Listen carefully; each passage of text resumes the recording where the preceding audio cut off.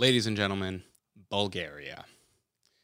What do you know about Bulgaria? I mean, this was just one of those countries that I went to because I found cheap flights to it and I had no idea what to expect. As you probably get used to in all of these freaking stories, I never know anything, I never plan anything, and I just really go with the flow.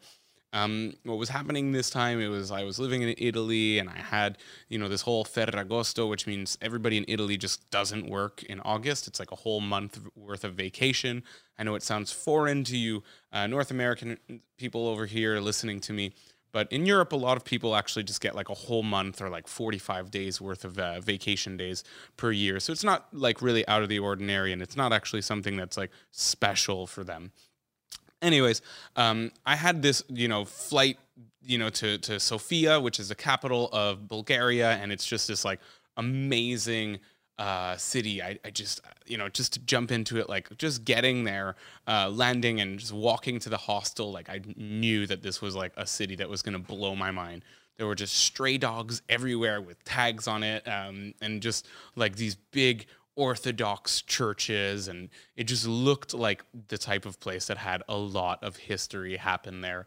And I just love history. I love these types of architectural like anomalies when you see like a church from one place and maybe like a mosque from another place, and Bulgaria is really like that freaking country because for those of you who don't know, Bulgaria is like right, like the edge of the Balkans, which is like, like Croatia, Serbia, Bosnia, Montenegro, Albania, all of those like countries.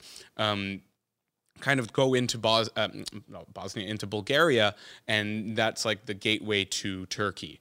And like they're just like right in the middle, and like all of those countries were kind of conquered by the Ottomans, which is like the historical Turkish people. And so it's just like a really, really cool place to be because you have all of this Orthodox kind of tradition and massive, I think it's the biggest Orthodox church in the world in Sofia. And you get to go there.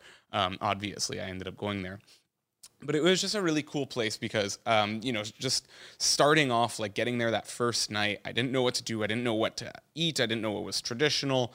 And I very quickly realized in the airport that I had no idea how to read Cyrillic. So upon getting to the hostel, checking in, getting my room, whatever, I was like, okay, like if I have to do anything tonight, it's not go out because I was really exhausted. A travel day towards Bari to get there, and I had just like fractured my collarbone with a scooter accident, so I wasn't really trying to party too much because I needed to take it easy on it.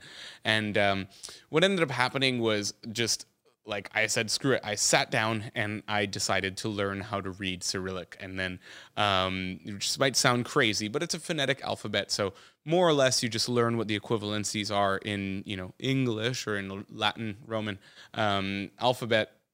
And so I was able to like go out into like the world the next day, just saying like, okay, I don't know what the fuck I'm reading, but really like it's just freaking cool that I'm able to, read these things now.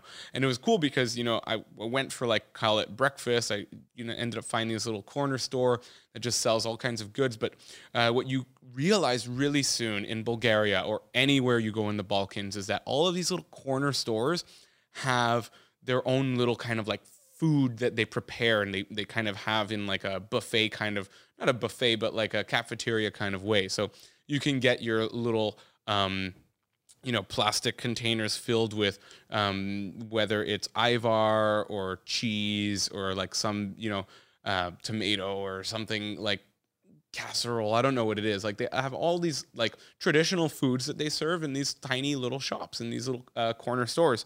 Convenience stores are extremely convenient because you could eat there. And so I didn't really know what I was getting. I just kind of pointed at a few things, but I knew that while reading one thing that it said paprika.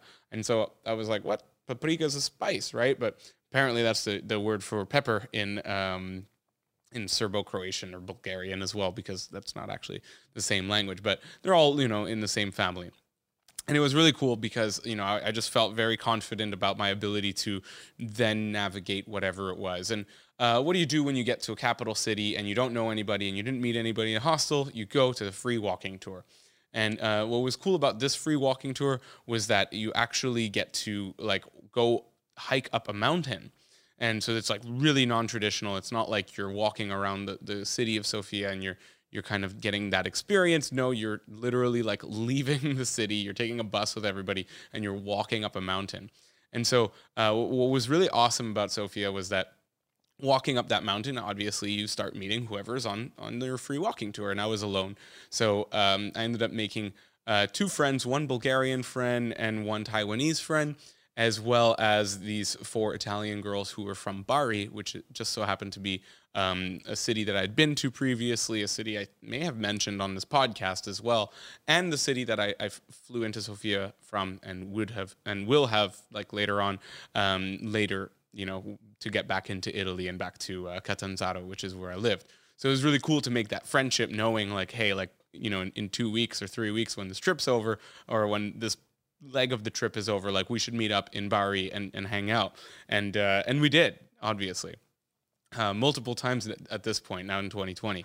But in 2017, it was cool because, you know, you walk up this mountain and they're, you know, Italians, and like they're not used to just walking up mountains, especially they're southern Italians. Bari's in the south, so in Puglia there's not really many mountains, and these were definitely more like city girl kind of attitude. So just watching them, I guess, suffer to get up to what was supposed to be like a really beautiful waterfall, and you know, just like them suffering and like almost giving up and falling and slipping. Marta was kind of like the clumsy one, and it was really cool because that whole thing was just like this experience. You know, it's like seeing different people who are either used to or not used to hiking to different degrees, and just being able to see that and just push them and be like, all right, screw it, like we're going to this waterfall, we're gonna, you know, go and do all of this stuff. And it was cool. And we became friends. We went out for drinks, and we decided that we were going to travel together later on. And we finished our night like getting a few beers in a bar in Sofia, and we planned to go to Plovdiv together. And for those of you who don't know, Plovdiv is, I believe, the oldest city in Europe. Now, you can correct me if you guys are trying to tell me that I'm wrong, but there are like crazy things to do in Plovdiv. I think I might just save that for the next episode because I still have quite a bit to say about Sofia.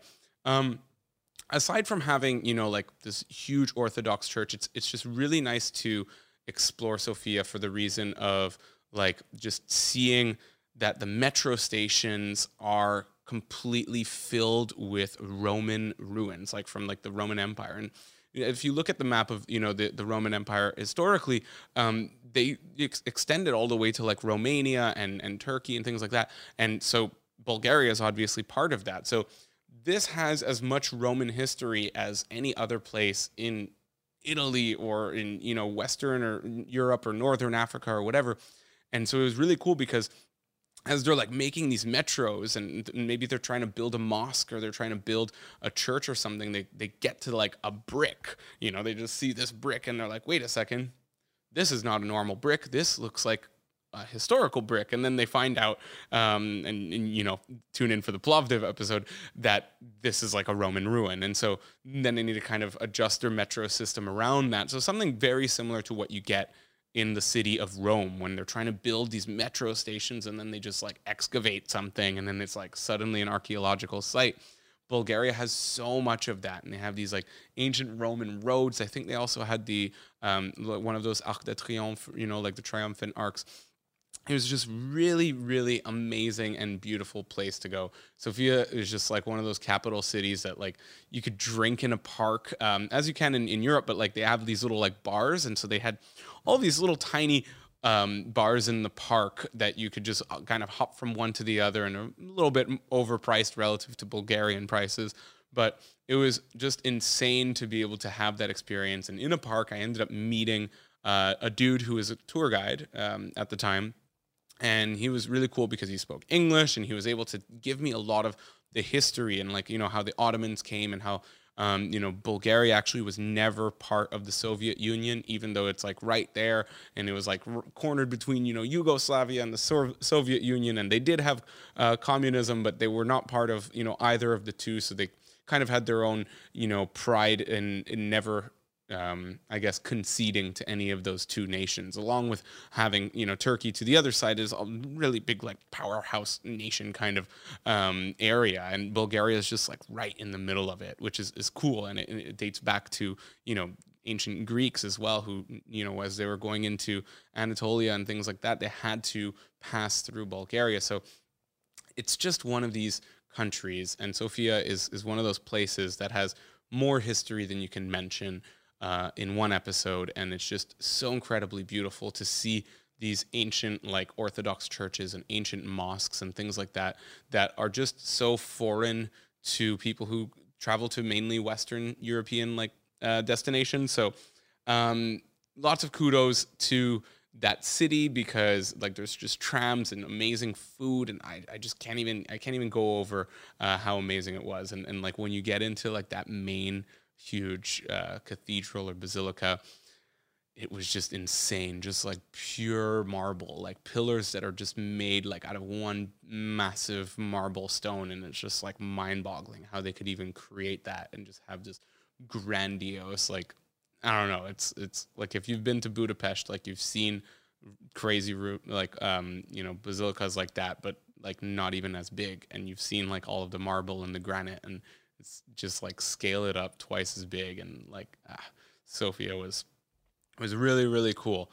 And with that, I think I'm just going to keep this episode at that, because I have a lot that I want to say about Plovdiv that I'll talk about in the next episode. So thank you. Stay tuned. Stay safe out there. And yeah, toast out.